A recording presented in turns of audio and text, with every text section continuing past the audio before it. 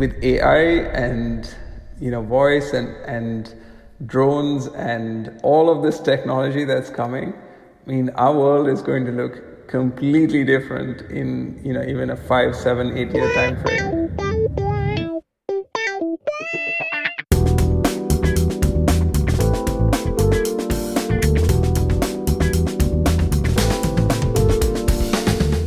Hello and welcome to the African Tech Roundup, episode 134. Now, this is where we round up the most important tech, digital, and innovation highlights from across the African continent.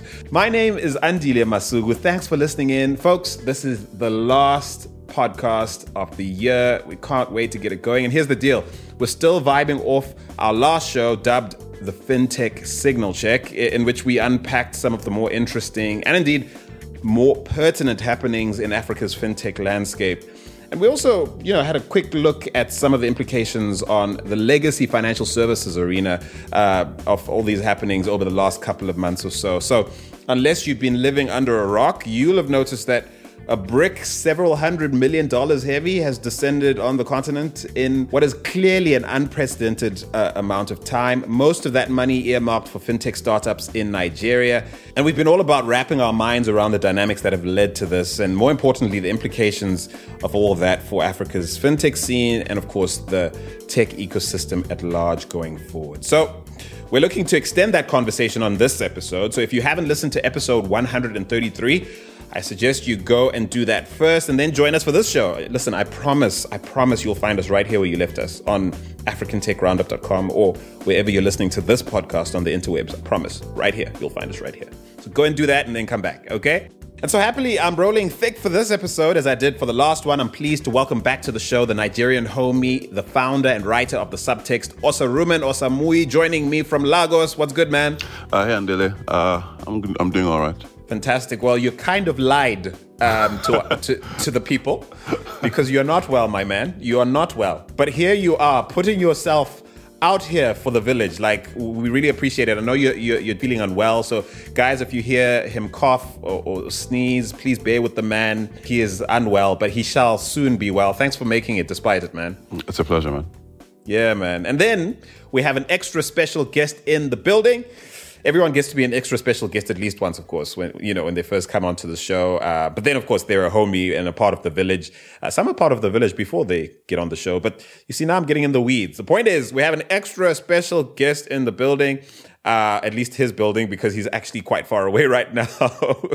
Joining us from London is the recovering bean counter and serial entrepreneur that is Arunjay Katakam. Welcome to you, man. Thanks so much, Andile.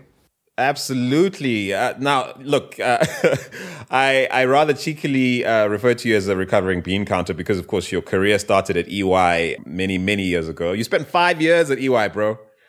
Yeah, that was in a previous lifetime. And where are you originally from? I grew up in India. I've had that question asked to me in a way that sort of goes, your accent's a bit strange, like, where are you from? I'm asking this just to give context to the village. Because you're actually, at this point, a true global citizen. So I believe you're, 30 countries and counting? Yeah, I actually moved to Trinidad and Tobago when I was 22. And then somewhere after I left EY, I spent about 4 years on a plane, didn't pay rent, just bought air tickets. So yeah, These millennials, I tell you. Not sure if I actually qualify. Definitely not a millennial, but millennial behavior. Let me put it that way: it's millennial behavior. That was a decade ago. So since then, kind of settled down, got married, 2 kids, all of that good stuff. Do you know what? I was just chatting with someone the other day on I don't feel like a millennial, although technically, I mean, depending who you ask, it's 1980s, the cutoff, 82, 84. So I'm clearly one by the skin of my teeth because I'm 84. But listen, that millennial exposure, that millennial thinking is really what makes you a super valuable resource for this particular show. You've co-founded 3 startups, exiting 2. Which one of them sold to Twitter? Yeah, it was ZipDial, and ZipDial is a missed call service that sends an SMS when you make a phone call. So, for example, we start with the cricket score, and if you wanted the cricket score, you just dial the number. The server picked up your caller ID, disconnected the call, and sent you an SMS with the cricket score. and really took off massively in India. And Twitter then wanted to reach, the non-smartphone users, so connecting the next 3 billion people. And that was how it all happened. And so how many years ago was this? Early 2015. Early 2015. Did you get to meet Jack Dorsey? Oh, no. I was actually, I was out before the actual acquisition happened. Oh, pity. I was going to ask if you could give us insights into the man, but clearly what you've garnered is more than enough for us to sort of dig into the other things as well. Because, you are at least, 2 startups away from that experience? No, just one. I had the other 2 before that. Right. And so now you're mentoring startups at DFS Labs. You're the co-founder and CEO of a startup called Use. Yeah. Trying to revolutionize remittances. Good luck. Yeah, absolutely. And it was fascinating listening to the conversation you guys were having in the last episode because Saruman, you mentioned moving money from Nigeria to Kenya, the difficulties. But yeah, I think in the next few years, the whole remittance industry is going to completely revolutionize and it's going to become like WhatsApp. So we'd be able to send money anywhere, anytime, instantly for free. Why would that be true? Because we've heard for almost a decade now, the industry has been about to be revolutionized. What's different this time? The cost to serve. So the main barrier hasn't has just not changed. Is you still have to use the SWIFT banking pipelines. So there are 3 drivers to remittance costs. One is the AML, KYC, CFT sanctions, all of that. So say the compliance. The second is the fact that you need to have money sitting in all these countries, so pre-funded cost of capital. And the third is the FX risk, because your capital, you would have bought it ahead of time so to be able to serve that transaction. So you can't offer a customer the FX rate of 3 days ago. It has to be today. Whether, sometimes that falls in your favor, sometimes it doesn't. But there is a treasury management cost to that. So I'm going to ask you to bookmark this because we're getting into the weeds here. I'm loving where this is going, but this is exactly what we're going to get to in a little short while. Yeah, absolutely. At Use, you guys are looking to lower the marginal cost of transferring money initially from the UK to India, but presumably elsewhere in the world to near zero. So it'll be quite interesting not only to hear you unpack those 3 facets you mentioned now, but also how you plausibly hope to overcome those frictions and how you hope to mainstream that activity and all of that's fascinating and coming up next. But before we jump into that discussion, essentially African FinTech Signal Check Part 2, as you can probably tell already, we're looking to leverage R&J's pretty specific developed markets and other markets experience relative to Africa, of course, as far as remittances, but also just as far as what we might expect Africa to adopt or experience on the basis of, say, what India is going through or other parts of Southeast Asia. So I hope you're game for that, R&J. Yeah, absolutely. And actually, I've spent a lot of time on the continent, the African continent, that is. Yeah, I wrote the 2013 and 2014 State of the Mobile Money Industry reports. So. Oh, with GSM? Yes. Yeah. Okay, so you've also had this eagle eye view of the ecosystem that few perhaps in your position have had, and so that'll be interesting to factor as well. Yeah. Okay. So, but before we get into all of that, listen, something triggered me this week. It's a tweet that was put out by Michael Siebel, the famed Silicon Valley venture capitalist. He's the CEO at Y Combinator. And this is what he had to say on a tweet on December 2nd. He says, many startup founders consider lying as a way to get ahead. The vast majority quickly realize that whatever short-term gain they might get from lying will be erased by long-term consequences when they get caught. So he says, be honest. He's got this Twitter thread where he unpacks this a little further. And then at some point, Paul Graham, the Silicon Valley VC, factors in, and he essentially intimates that they're harmless lies. And so in response to a tweet that Paul made, Michael responds, @PaulG makes a good point. There are lies that do absolutely no harm. These are often required in startups, but be careful because if you get this math wrong, there are serious consequences. No one said this stuff is easy. And so to that, our handle at African Roundup asked the question, which I'm going to ask you guys. Is it possible to build a successful startup without having to tell lies, even the, quote, harmless ones? What do you think, RNJ? Absolutely. Yeah, I think so. And I actually... So you're saying Michael Siebel is totally wrong and so is Paul Graham. Totally wrong. Forget it, guys. You guys are on some alternate form of morality, which I don't buy into, is what you're saying. Well, I don't know. I mean, I just found that in life, even the white lies come back to bite you. So I don't even bother because I know that at some point, so it's like the biggest freedom I've got from this change that I made, sort of 5 years ago is that like whatever's in my head is what I'm telling the world. It's a huge weight of me because there's no second layer and third layer or anything like that in my head. So, Rumen, what do you reckon? Can we build successful startups without even white lies, quote unquote? I don't know why they're called white lies. But yeah, is lying okay? In fact, necessary? I mean, is there times that lying is harmless? Just to be pragmatic, more than half of the startups in the African tech ecosystem say they're building X for Africa. They're building X for Africa from within one city. It depends on how you're going to define what a lie is. But as a general rule, I have found that being honest is just easier. It might be painful in the short term, but in the long term, it means you're not, like, to RNJ's point, managing multiple threads or multiple realities in your mind and, walking into multiple rabbit holes. It's just easier to, say things as they are or don't say them at all. But I wouldn't be literalist about it. Because again, if you're building, say, if you're fixing payments in Africa and you're only in one country, that's technically not yet true. But I guess the aspirational statements made, they're okay, quite frankly. Yeah, I agree with that, Saruman. I think the aspirational statements, fine, they're not lies. That's your aspiration, that's what you're trying to achieve. And someone once told me it's all posturing. And if you're not posturing in the top right-hand corner, then there's something wrong with what you're trying to do. Exactly.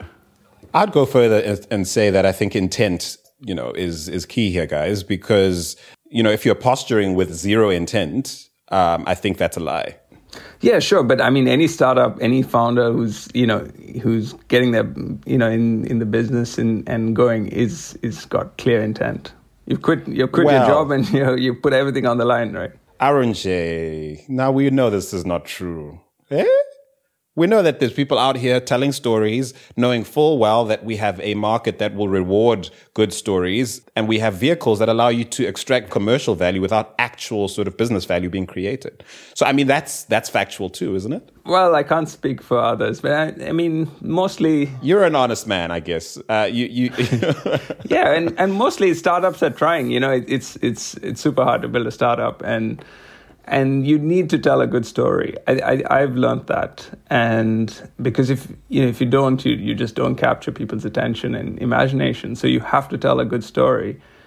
And I think, if you tell a good story, raise money, and don't deliver, then you're done.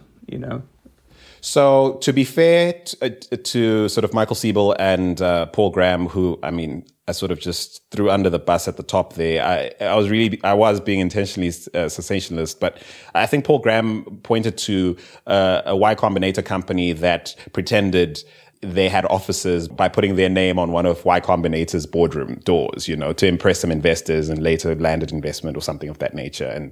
And so in response to that, lie, which it technically was. It wasn't their office, and they were posturing as though they had this massive place when they didn't, and so on.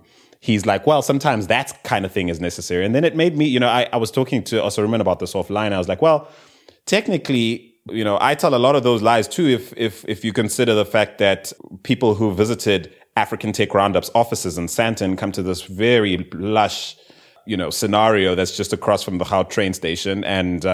And some of them might assume that the whole place is ours.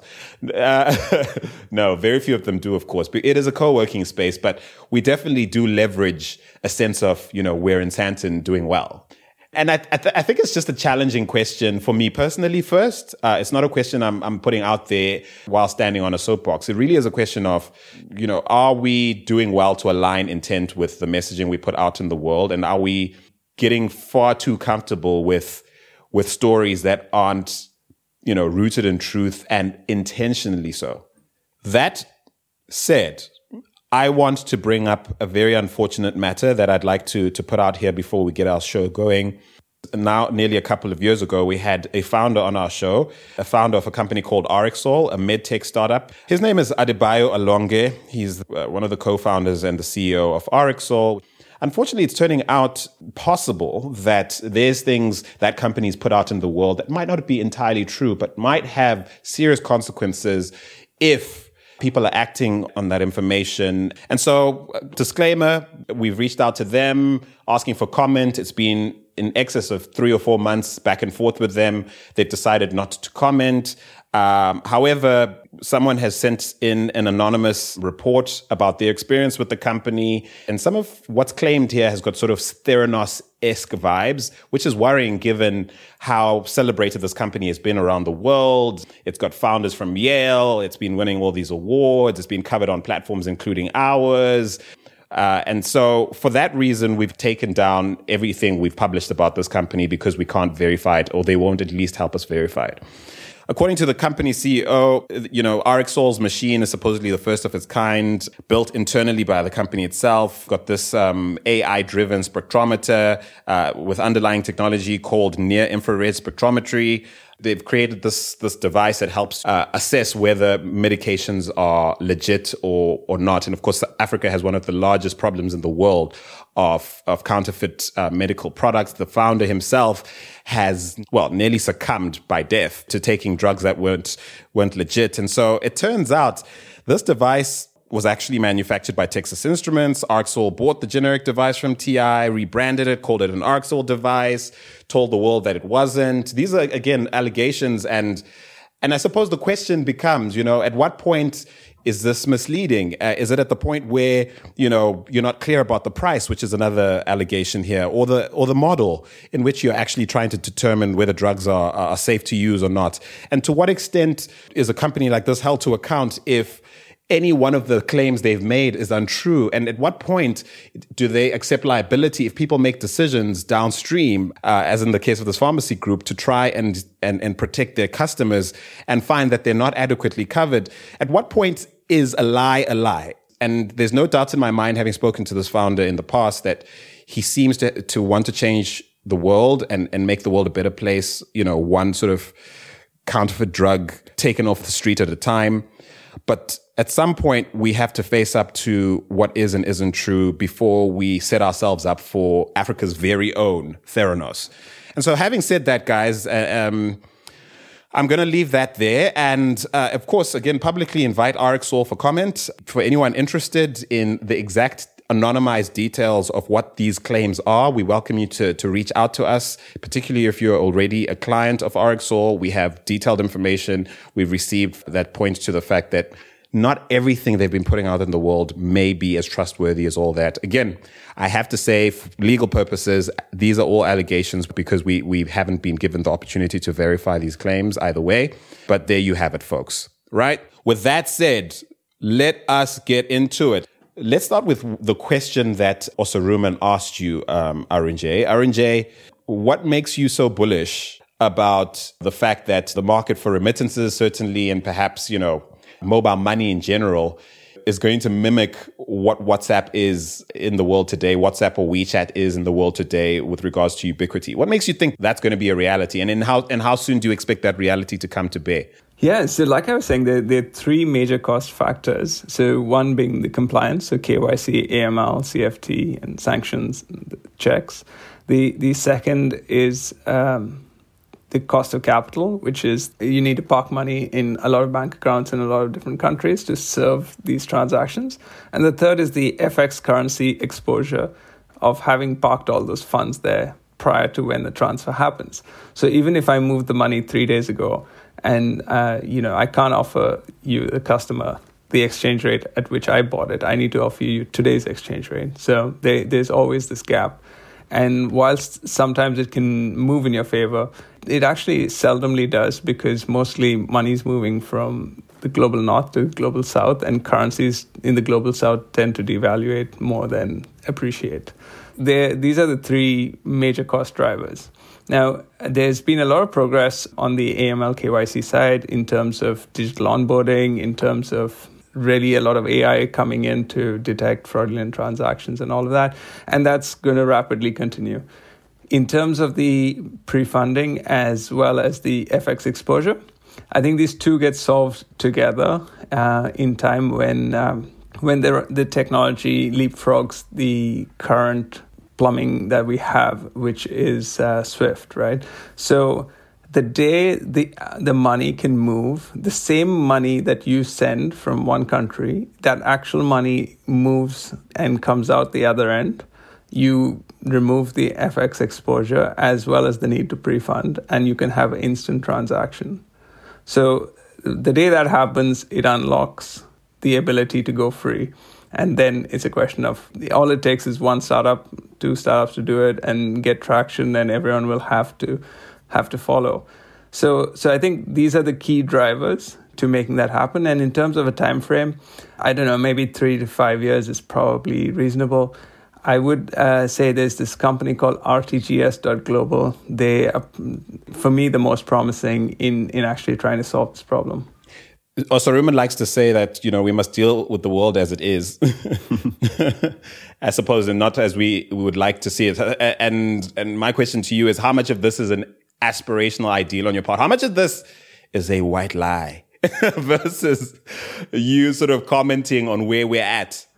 Yeah, I think, I've seen a lot of progress in the last 2 years, and I can see more happening. So, for sure, it's going to happen.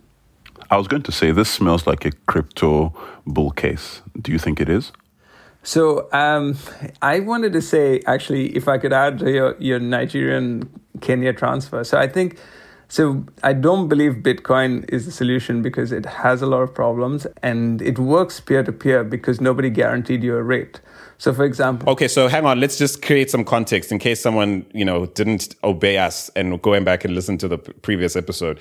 Also, Rumen spoke about how he and Wizza needed to send some cash between Kenya and Nigeria. And of course, they found Bitcoin to be the most useful and effective means of transferring money cheaply between the two countries. And I think it was Wizza or Saruman who alluded to the fact that perhaps that's why someone like Jack Dorsey would mention Bitcoin specifically in his tweet, highlighting it as part of the future of African fintech. And so you're saying Bitcoin is not all that in a piece of pie, Arunjay?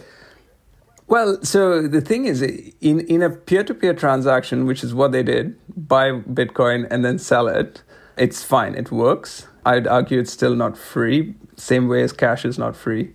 There's a lot of hidden costs there. But as a provider doing this service, when you sell the Bitcoin to them, you want a guaranteed rate in Kenyan shillings. Now, there's huge amount of volatility in Bitcoin, so they can't actually give you a guaranteed rate. They're going to give you whatever the Bitcoin converts to. And it might take an hour or two. And whatever the price differences of Bitcoin in that time is what you're going to end up with. So I think it works peer-to-peer, but I struggle to see it working from a business as a money transfer provider using it. Yeah. You're assuming that there isn't a mainstream buy-in to Bitcoin as a store of value. Well, it takes 40 minutes to do a Bitcoin block, right? Well, true, but I'm just saying, let's think about the implications of, say, the world going in the direction of China's, premier, who's suddenly decided, Bitcoin might be something we should all buy into, right? Let's assume the world did buy into that. Surely that would change things? So I think for me, the fundamental problem is the volatility. So, and coming back to Saruman's question, I think... So less crypto, but more, distributed ledger technology is the way forward. And I'm seeing a lot more of that happening. And stable coins, is probably the solution. So we have to deal with foreign exchange. So we have to deal with the rate changing anyway. But because it's based on economies, it's not moving as volatile as Bitcoin. I mean, you referenced stablecoin. What do you make of the recently announced stablecoin in the British Virgin Islands linked to, of all currencies, the US dollar? Yeah, there are now a bunch of them. But I mean, the thing is, you need to get scale. So, it's chicken and egg problem. I'm trying to force an acknowledgement of the intersection between the technical limitations of something like Bitcoin and maybe the geopolitical, regulatory, maybe even capitalist demands of legacy, financial institutions. My sense is that sometimes the frictions on that side of things is far greater than the technical limitations. What do you reckon? Yeah, absolutely. I mean, regulation, Facebook's finding this out firsthand, David Marcus went in front of the Senate and was asked, all these questions. And he said, don't worry, we'll give you, you can regulate us. And they said, how? You're registered in Switzerland. How are you going to allow us to regulate you? And of course, he had no answer. So there's a global problem here because each country is kind of doing their own thing. And probably for the first time, then they'll need to come together in some way to regulate crypto in a seamless global manner. Also, Rumen, ECOWAS is coming together in a big way. Yeah. Huh? Trying to launch the ECO single currency led by Nigeria, which of course forms the bulk of that region's GDP. Something like 67% of ECOWAS's GDP is in Nigeria. And so that would be a single currency for 15 countries, which some are dubbing the Nigerian Naira plus a few countries. Especially when you consider that most of the economies in the region, are at different levels of development, and only 5, I believe, Cape Verde, Ivory Coast, Guinea, Senegal, and Togo. Apparently, just those 5 meet the single currency's criteria for a budget deficit not higher than 4%. So, yeah, I mean, people are coming together. What do you make of that development in the context of everything we're discussing? And what is clearly a very bullish Arunjay about how things might change over the next 3 to 5 years?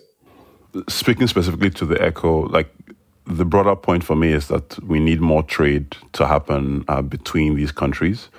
In some sense, there's already lots of integration amongst the Francophone countries specifically, but I've seen lots of informal activity happening, between, say, Nigerians trading in Cote d'Ivoire or Senegal, or Togo, lots of these markets, and more of that getting formalized, that activity getting encouraged, I think is a good thing.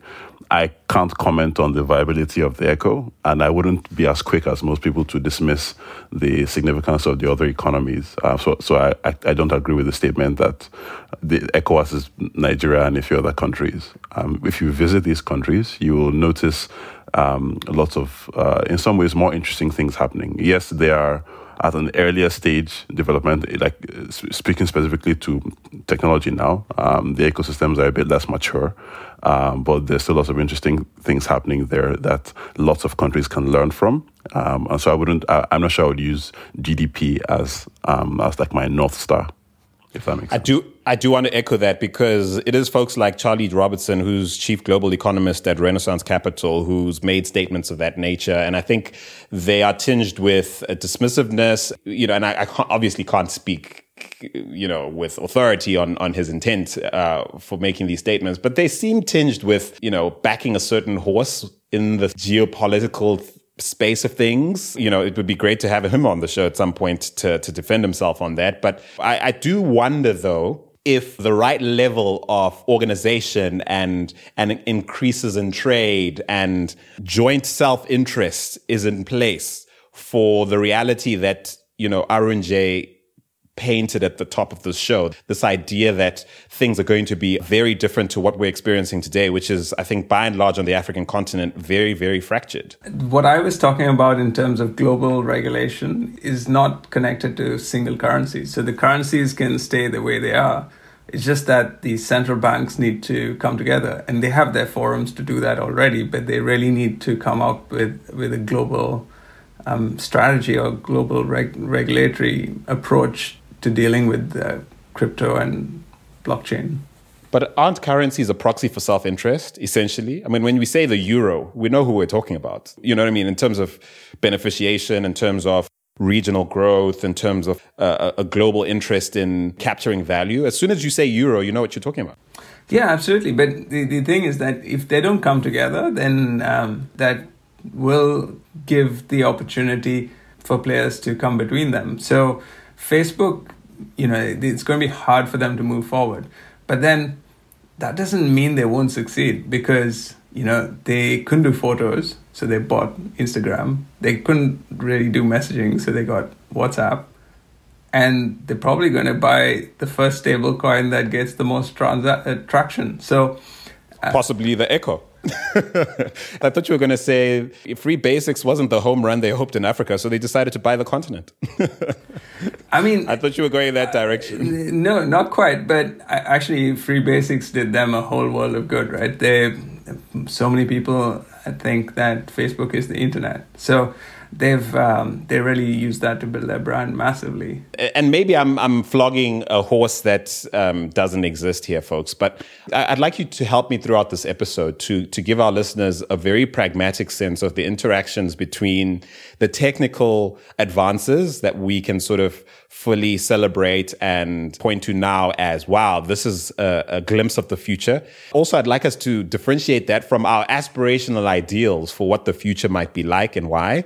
And then also just be really, really honest about how the dynamics are set up or not set up to allow everyone to be great and everyone to benefit in this world of financial inclusion and sort of mainstream mobile money. What keeps us from reaching that ideal? I think it would be really interesting to do that. Maybe as a point of reference, a very specific point of reference. Also, Rumen, I'd like you to share about a certain company called Migo that is now expanding to Brazil. They're a Silicon Valley-based company founded by Nigerians, and they recently closed a $20 million Series B, led by the Valor Capital Group. They've made significant progress in West Africa. They enjoy a client list of the likes of MTN and InterSwitch, which itself is doing, not too shabby at the moment, as we discussed last week. Help us understand why they represent an interesting new frontier in what could shape the future of African fintech. So Migo used to be a company called Minds.io. They, I guess, unveiled themselves publicly sometime in July, August 2018 with a $30 million Series A. They're effectively a credit as a service provider. So if you take lots of the alt lenders like Branch, Tala, Carbon, etc., they're issuing loans directly to consumers. Migo, or Minds as they used to be called, were taking their technological capabilities and selling them to large organizations that have a large customer bases already. So it's a play on do the incumbents get innovation before the startups get distribution? These guys are effectively handing innovation on a platter to incumbents, starting from telcos, banks, potentially, say, FMCG companies, those kinds of things. What they represent for me is the idea that in these markets, in frontier markets, you cannot bypass distribution. It's not as easy. So the popular David and Goliath story, where a company by the strength of their technology alone is able to ride a technological shift to success against better funded incumbents, I have not found to be as true in the developing world. And so Migo's success, to the extent that they succeed, is, I guess, it's a firm signal that established institutions matter and they need to be taken into account. Now, their expansion to Brazil is doubly interesting because we often impose these softer limits around technology companies which are started in Africa. It's like, we're going to do X for Africa. One of the reasons why companies often say they're solving whatever problem for Africa is that their home markets are typically too small again, to be interesting to the VCs that they're trying to raise money from. The white lies again, huh? The white lies again. And so they are framing the entire continent as the opportunity for them. But embedded in that statement is an admission that they are unable to compete in Europe or unable to compete in North America or South America. And Migo's expansion to Brazil is also a statement saying, first of all, there are probably some similarities between some markets in Africa and markets elsewhere. But also African founders and African companies have the muscle to compete on that level as well if they have the same access to capital. And so they're definitely a company I'm looking forward to tracking over time. And, we saw Paga also announce that they're going to Mexico, if I remember correctly. And so this trend of African companies starting locally and taking the fight elsewhere is definitely something I want to see more of. Yeah, in fact, the CEO of Migo putting America on notice, going, "Hey, we could come there." I mean, we're based in Silicon Valley. We could decide to rock up here anytime. So again, an aspirational statement, folks. I won't call that a white lie. I do believe that they're showing true intent and putting their money where their mouth is. So, riffing off what you just said about, solving for distribution and how sort of working with institutions is key to success in Nigeria, certainly, and in other parts of the continent, perhaps. I wonder, Arunjay, is there a David and Goliath dynamic in engineering startup success in India, for example? Is it possible to sort of just bypass everybody, leapfrog incumbents, ignore institutions, come up with this amazing idea and sort of Kalanick style, a la Uber, just rock up in India and just take everything? Is that possible? Well, I mean, anything is possible, right? So in India is a really unique situation because the infrastructure, the plumbing, payments plumbing is pretty amazing. And the access is also really democratized, right? So pretty much anyone can get access to the infrastructure, which is they call it the India Stack. Aadhaar, the identity program with over 1 billion people registered, and they were the fastest to 1 billion, right? Faster than Android. And they have the faster payment network called IMPS, which connects all the bank accounts and allows you to transfer money instantly. And then a few other components of this whole India stack that allows for fintechs to really, really thrive. Is this backed by open banking legislation or regulation? Yeah, pretty much. So they, in 2016, they came up with payment banks and small banks. So, and they already had something called NBFCs, which is non-banking financial corporations, and they simplified that and made it easier to get that license. So yeah, so you can get regulated fairly straightforward and get access to the infrastructure also. So that's huge, right? And so what we're seeing in India is startups, coming with innovative stuff, and the ones that are really gaining traction are generally more seasoned entrepreneurs, right? Because they've been around the block, they know a thing or two about how the whole thing works. So fintech. Are we talking Indians from India? Are we talking Indians who've been at the Ivy Leagues? What does it look like at that level in India? So I think actually it's mostly it's a combination, right? So it's people in India primarily, and some expats. And I would go back, kind of like 12, 15 years ago. There was a company called Mcheck who started this mobile money revolution. They got to, partnered with Airtel, got 100 million SIM cards with their app on it, and like maybe 1 million active users. So there was a huge gap there, but primarily the regulation was not there and they died. But it's kind of like the PayPal mafia, because all the people from there ended up doing their own startups and it grew. So it's, not in the same magnitude, but there's been a lot from that sort of things. So I would say seasoned, either you've been in the industry a long time or you've done multiple startups, so you've learned the lessons. Because I think fintech actually is really, really hard compared to any startup. It's much more complex with the regulatory aspect and just, dealing with money is not the same as any other, trying to do any other vertical of startup. So you need a fair amount of experience to do this. And I think it's just not like so easy as a young kid to try and pull off a major fintech startup. Not to say that it can't be done. And you're talking about India. I just wonder how it's not perceived as totally ridiculous then that people talk about the Africa opportunity as this fairly straightforward, let's march onto the continent and take it over. Like, Osiriman, I don't understand. You've been in VC.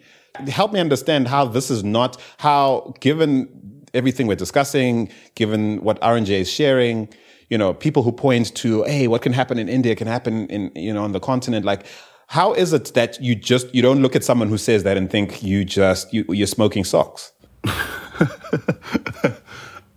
I just don't understand. Is it just me, or could our dynamic not be totally different? I mean, I think what people are pointing to is that, like, generally the problems that African countries are facing or that exist in African markets are not new. And I guess they've seen those problems get solved in a different market that has some similarities. And again, as human beings do their pattern matching, while it's not going to play out like as a carbon copy, I think there is, or I find strong resonance with the idea that similar problems existing in similar markets will often produce similar solutions. I think that's what they're talking about. Honestly, I mean, just to observe the strategic moves of a company like Migo, I think point to the reality that there probably might be more in common between sort of Brazil and Nigeria than there is between Nigeria and, say, Ethiopia or South Africa or Kenya. You understand what I mean? So precisely. It's just odd to me that some of these really oversimplified sort of aspirational statements don't get tested or even just challenged with basic common sense. Ouch on their behalf. But you understand what I mean, though. I mean, R&J, I do. Tell me what sort of story you'd need to tell in India right now to make a go of carving out a niche for yourself within fintech, and what sort of level of backing do you need at a barest minimum to have a chance at anything? Yeah, so actually, I think, just to weigh in on that, Africa is 54 countries, as we all know, so it's totally different. These two are the apples and oranges, and India is really marching forward in with a lot of speed, and I think the ecosystem has evolved a lot. So today, if you look at there's some key big players in fintech, and I would say Paytm being one of them, and Amazon has their offering, Flipkart theirs too, which is Walmart backed, so and Google Pay. If you look at this, Paytm is Ant Financial backed, so mega money. So if you're trying to compete with them, you don't stand a chance. But there's only one sliver of it, right? So that's just money transfer and all the other bits and pieces those guys are doing. But there's so much more to be done and so much more innovation to happen. So I think for me, there's still a lot of, it's a very long tail, and there's a lot of downstream innovation yet to happen. And this is where, entrepreneurs can be, savvy and actually play. So micro niches and funding is available. And also a lot of it is available from these founders. Like the Flipkart founders have invested in a bunch of startups. Ratan Tata has invested in a bunch of startups. A lot of previously successful entrepreneurs are paying it forward. So they are backing, innovative ideas and new startups, and that's super healthy as well. Not dissimilar to the way we're seeing sort of MFS Africa start to back local success on the African continent in recent months and so on and so forth. I'm interrupting you to ask a question that's in line with what you've just said, which is, aren't these big players looking to own the whole thing? Is there not a race to the ultimate sort of platform play in India? And if so, where does small fry that doesn't fit in that picture fit in? I mean, we discussed in the previous show that the likely unintended consequence of sort of OPay and PalmPay and big players like that starting to flex is the odds of someone trying to sort of muscle in on that without their blessing is the odds of that are slim. So actually, Andile, I don't agree with that. So tell me why. Yeah, it's because, a rising tide raises all boats. And today there's OPay and PalmPay, and they're going to duke it out, and it's great. But tomorrow there are going to be 2-3 other players as well, for sure. Their size. Someone can't start a ride-sharing service with no capital, right? But that doesn't mean they can't innovate. You can do an insurtech play where you can put a dash cam in the ride-sharing car, give safety to the consumers, and insurance, and you can do all sorts of things. And these guys, it's the innovative dilemma, Christian Claytonson, and it's like after a while the big guys can't innovate and the small guys can, and the big guys will look to the small guys, will buy them or fund them. And this is exactly what's happening in China. I mean, Ant and Tencent going after it, any startup that shows traction, and they're putting money into it, all with the view to make an acquisition if it really goes north, right? So yes, they want to own everything, but it also is providing more opportunity for the little guys to make it. To speak a bit more to this point, I definitely agree that a rising tide lifts all boats. I think one of the things that we said in last week's episode was that, like, regardless of whatever happens with OPay and PalmPay, customers are getting educated and they're adopting digital services. The one thing I would like to add, though, is that, like, if you're building a business that does not contain any structural disadvantages for larger players baked in, then you don't have too much of a chance. But there are things that the larger players can't easily translate their capital or resources to. One example that comes to mind is when Facebook announced that they were going to do Facebook dating, and we saw IAC's stock price go down. IAC owns Tinder and a couple of other apps in that space. I think their stock price has recovered significantly since then, primarily because the assets that Facebook has, access to, I guess, the social graphs of most people, access to capital, access to talent. Maybe they are not the things that you need. Maybe they're not the ingredients that you need to be the successful dating company. And I would apply that same model here. It's so definitely money transfer apps or things that rely on transaction fees, I believe, are a thing of the past. But to RNJ's point, there's opportunities to do things that the larger players just cannot do because of the way they're set up. And I guess that's the bull case for still investing in or building fintech companies on the continent in light of these giants. In terms of this whole rising tide narrative, and I'm humbled to the fact that you're talking about sometimes a crisis of creativity or the lack thereof, which I think, even I find myself obsessing over what is a little too much as opposed to what can be in spite of what is, or building on what is in creative, innovative ways. And I think maybe that dynamic is informed by, how we've seen companies like Safaricom, for example, frustrate attempts at innovation in Kenya. You might argue that perhaps those innovations are not sufficiently nuanced or creative or innovative enough to ride the wave as opposed to be drowned by it. I know, RNJ, you expect PalmPay and OPay to release APIs certainly much faster than, say, Safaricom was willing to.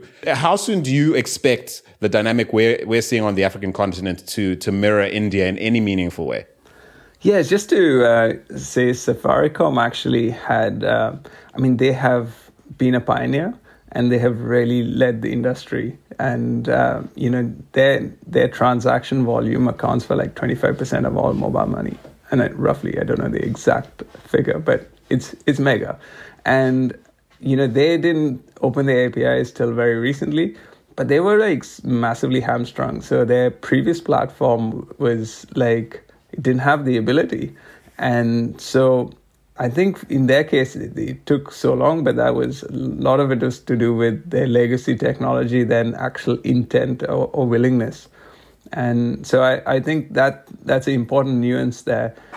API technology as we know it today, REST APIs and webhooks and all of that has evolved also massively. So this is also really in the last 3-4 years become kind of mainstream and easy to integrate to and all of that. So both PalmPay and OPay have no real barriers to opening that up, and should do so fairly soon if they really want to have, because the platform play is massive. Like in Q1 this year, Amazon reported for the first time that the Amazon sellers sold 53% of all of Amazon's sales. Now, if they didn't open up their platform to Amazon sellers, and they did it like 20 years ago, so it's taken a long time, but still, they would be missing half their sales today. And that's really significant. The thing about it is I just haven't seen enough evidence of that sort of thinking informing strategy on the African continent. A lot of big money making, sort of VC or even PE moves on the continent typically look to mitigate the comparatively higher risks of operating on the continent by sort of just milking what's in front of you for as long as possible. So I'm trying to see a world where is that unique sort of to African businesses though? I think so. I think so. I mean, when you disagree with that strongly. Why would you disagree? This is one of the pieces of the foundation on which Clay Christensen built the innovator's dilemma. It's in the interests of managers to maximize their profits. Many of the things that they would need to do to encourage an innovation economy are direct threats to existing business lines. Those frictions need to be considered. There's a good reason why, for example, Steve Ballmer, quote unquote, dismissed the iPhone when it came out, or could not see that the future of Microsoft did not lie within Windows alone. Those things that I think are instincts that all good managers have. I don't know that there's anything unique to African businesses that are demonstrating. There's anything unique to African businesses. Either there's an argument for let's not worry. The ecosystem is safe. Innovation is going to be sort of stimulated and spurred by the dynamic of large players taking very sort of controlled positions in a market, or we should totally expect a lockdown that will stifle or even slow down certain innovations in the interest of large entities sort of maximizing profits in the short to medium term. And the thing is, I'm trying to imagine a world where both happens, because if Safaricom is to be used as an example, that's not the case. And I feel like Silicon Valley, if we're going to be tech specific around the discussion, is an example of how maybe that thinking isn't applied nearly so much when you think Google, when you think Amazon, and the hits they're willing to take in the short to medium term in order to make long-term gains and maybe bring a whole ecosystem along with them. So, yeah, actually, the thing is, for me, the maturity of the markets is important. And that's the difference today between the developed world and the developing world. And so we can't really draw these comparisons. And even, between India and which is also still a developing country and other, there's different levels of maturity. So that's sort of important because you can't just close the gap overnight. But coming specifically to, the OPay and the PalmPay guys and all of them, they just by raising the money that they've done, that is lifted. We're all talking about it. Investors are taking note. More money is going to follow this, either from themselves or their competitors. So they've already, the tide has already risen. Yeah, and they can't stop that. This is all part of the journey. And in the absence of the infrastructure that you described in India, for example, the plumbing that supports the entire system and allows for the democratization of players. Surely there's going to be a concentration of value and power and access on the African continent. Let's look at the biological ecosystem. In the biological ecosystem, you can view it and say all the different pieces of the ecosystem work together, or they work in harmony.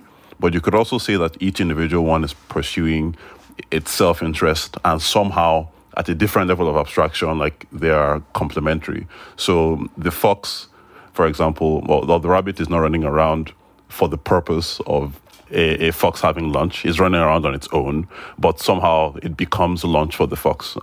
The point I'm trying to drive home is that regardless of whether OPay or PalmPay decide to contribute to the ecosystem, they have contributed. Regardless of whether Safaricom decides to open up M-Pesa, the fact that M-Pesa exists means that Branch and Tala will find it easier to both disperse and collect money in that market. It means that anybody who's building a consumer service, for example, food delivery or ride-hailing, is going to have an easier time accepting payments than anybody else in a different market. Like, there's a good reason why Nairobi has more active Uber riders than Lagos. It's certainly not because there's more people. It's certainly not because Nairobi is a richer city than Lagos, but there's less friction for accepting payments. And no manager at Safaricom decided, let us make it easy for people to accept payments in East Africa. Like, that's not a thing that happened.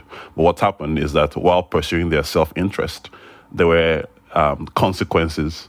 And my argument is that the consequence of OPay and PalmPay trying to gain dominance for themselves is that it will become much easier for every other consumer-focused startup to acquire their customers. It will become easier for them to drive adoption. And that's why I think it's a good thing, regardless of what they think about opening up APIs, or opening up their platform, or acquiring anybody. I think they're fundamentally good things for the ecosystem. Yeah, absolutely agree with that. You know what? As you were speaking, I had this vision of a beautiful savanna landscape with all the animals frolicking freely and the birds singing and the wind blowing in my face.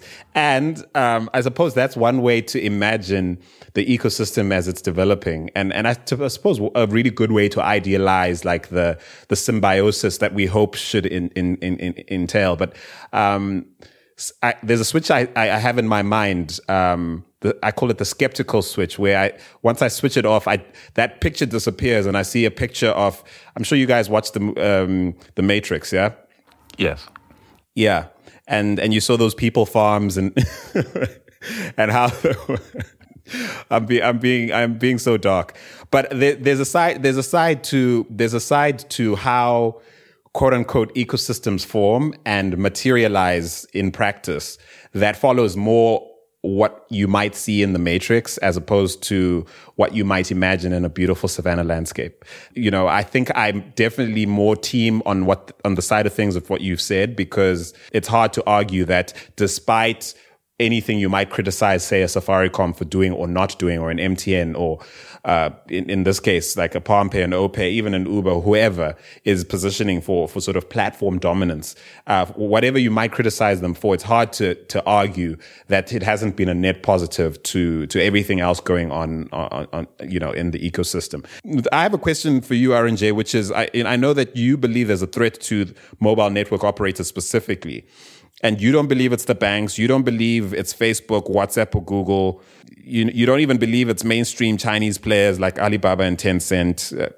Well, at least not yet. But you believe that it's coming from Chinese actors doing things kind of differently. You know, unpack what you perceive as the great threat to MNOs, and to what extent perhaps the OPays and the PalmPays might be a part of it.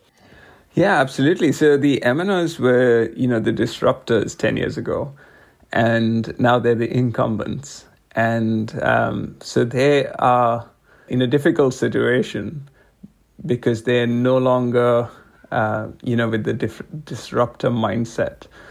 So now we've started to see the capital pouring in, and this is set to continue for sure.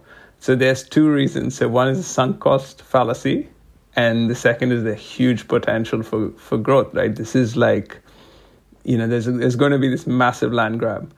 So the telcos will struggle against these two, because even though they've been able to raise billions and billions of dollars for building network infrastructure and all of that, that's on a different model, and this is a completely different model. So it's not the same thing.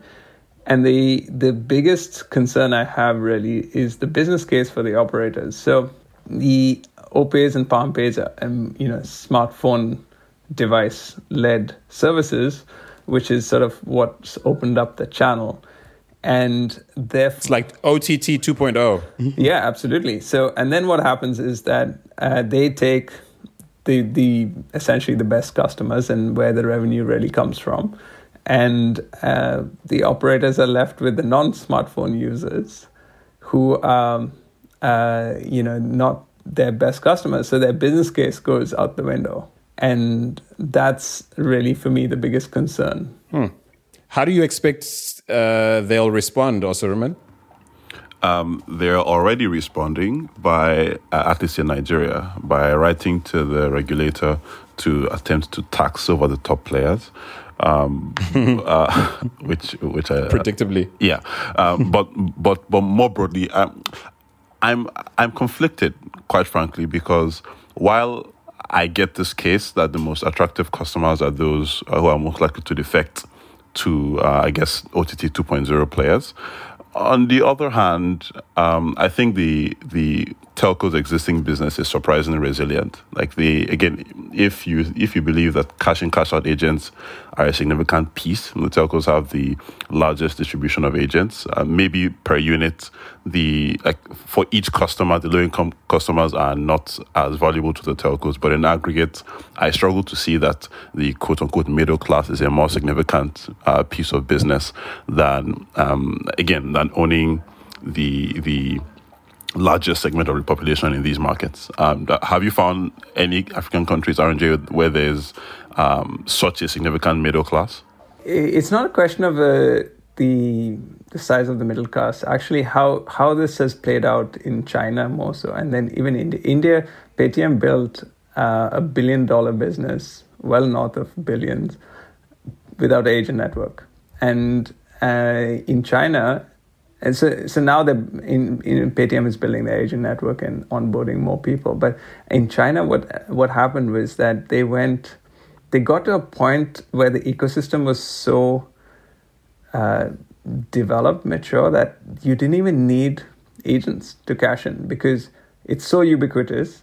You can, money was flowing. So in Alipay and WeChat Pay, you could just make the payments. You got the money because you did some, service. You provided some service. You got paid electronically and you spend the money electronically. There's no need to cash in or cash out. So that's the play for me. So actually just comparing, 20 years ago, landlines and mobiles. So mobile money 1.0 as a landline will exist as landlines exist today still. But I mean, we all use mobile phones, right? So that's what's going to happen. So Safaricom's M-Pesa is never going to die. Maybe a few of the 270 deployments will, but they never really got any traction in the first place. But all the guys who've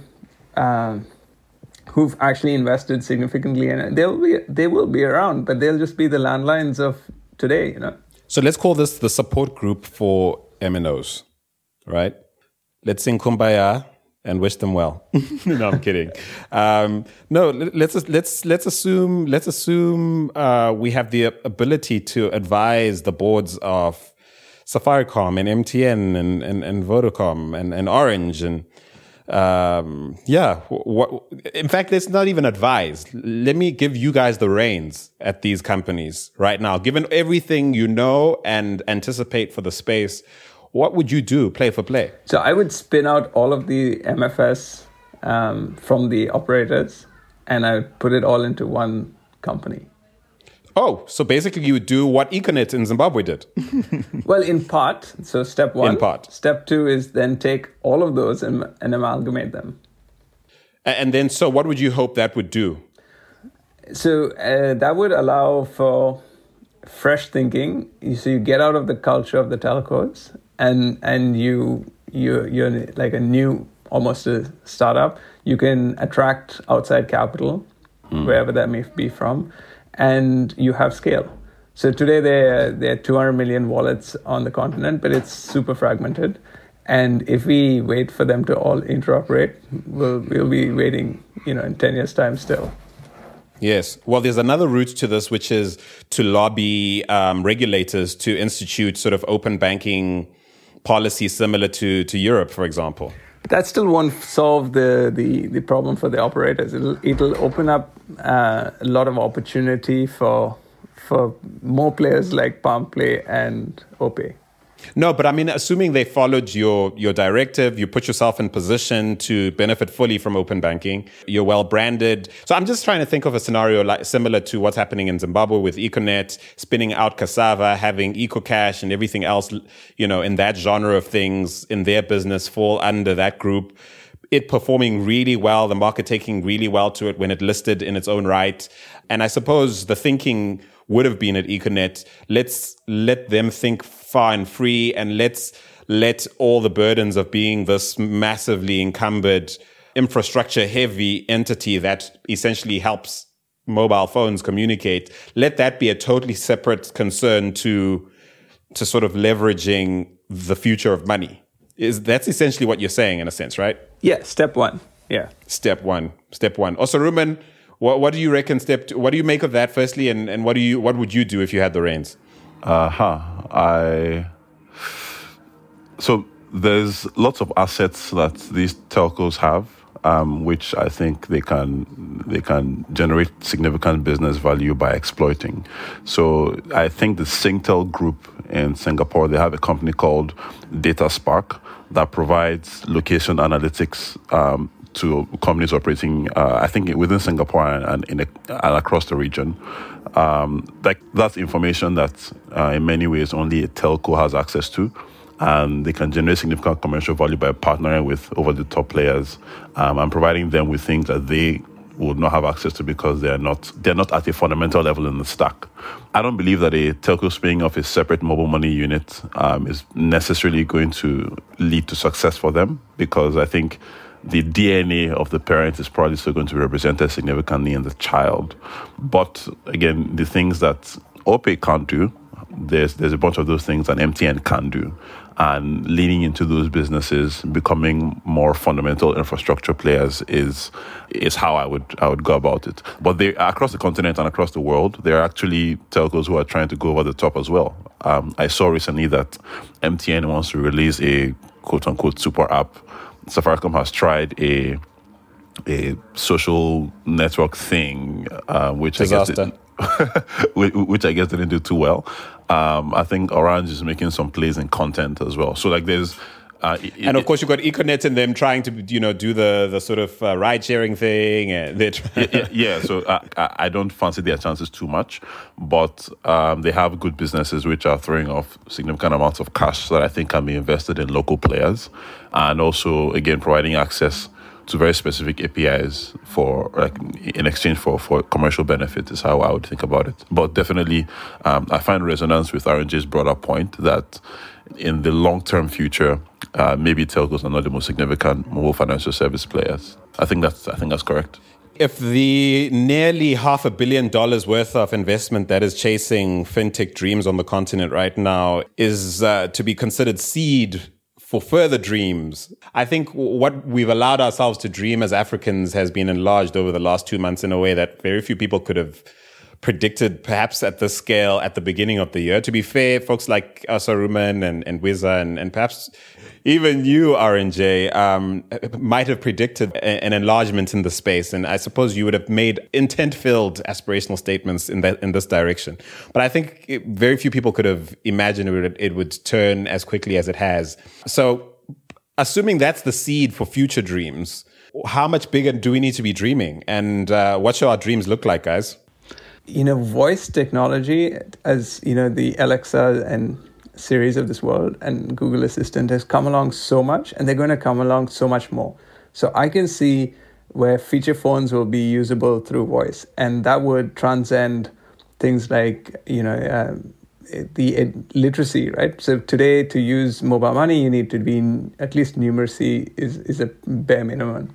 But when you can start talking to your device and transacting through voice, then that's a whole different barrier broken, right? So with AI and voice and drones and all of this technology that's coming, I mean, our world is going to look completely different in even a 5, 7, 8 year time frame.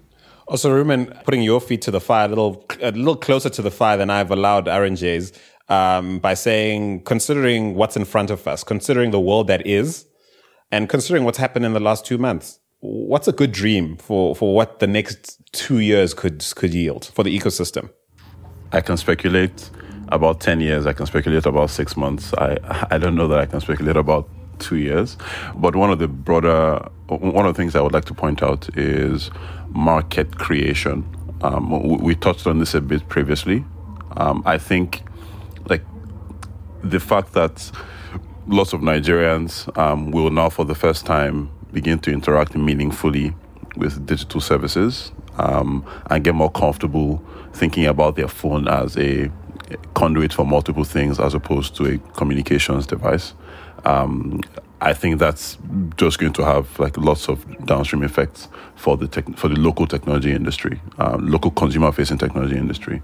What the products will look like, I will refrain from comment for reasons I think you know, Andile. But oversimplification is the enemy. I understand you, bro.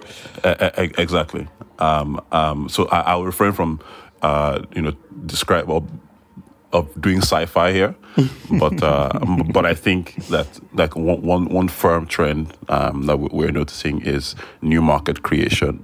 In the same way that M-Pesa broke a constraint for the adoption of both financial services and digital services, I think the massive investment in fintech in Nigeria specifically is breaking an adoption constraint, and new kinds of products that are designed to serve different segments of the markets will come forth. And it's all I can say that I'm quite excited for the future. Absolutely. So, folks, my mind is buzzing. All the ideas that have flowed over the past 2 episodes we've taped, this fintech signal check has yielded a lot. I've learned a ton, stretched my own mind. I like to say, held some views very fiercely, but I hopefully loosely. And I hope you can take everything that's been shared over the last couple of episodes, use it as a firelighter for your own experience. And we're keen to know what indeed is exciting you, specific to your entrenched experience. So whether you're an Africa-focused founder, policymaker, investor, perhaps you're just someone on the outside looking in with interest. Whatever your experience, we'd love to hear from you. Please give us a shout. Let us know what you make of the last 2 months. It's, doesn't seem set to die down. If anything, we should totally expect it to rev up over the next few months. Please give us a shout via our email address. That's hello@africantechroundup.com. You can reach us on social as well, facebook.com/African Tech Roundup, or on Instagram and the Twitter @African Roundup. Thank you, of course, to the founder and writer of the subtext, Osaruma Nosomuyu, who, of course, is still headlining that incredible email series, The Sufficient Balance, in partnership with DFS. Thanks for being here, bro. Thank you very much, Andile. It's been a pleasure. Absolutely. And, of course, an extra special thank you to our extra special guest and now fellow villager. I'm talking about the Indian entrepreneur and thinker, Arunjai Katakam. Thank you so much for being on the show, man. Thanks so much, Andile. It's been an absolute pleasure. Folks, all that's left is to thank you for listening. It's been more than real. Thank you so much for listening. Have an amazing holiday. Look forward to having more of these conversations on the other side of 2019. 2020, here we come. Take it easy, Africa.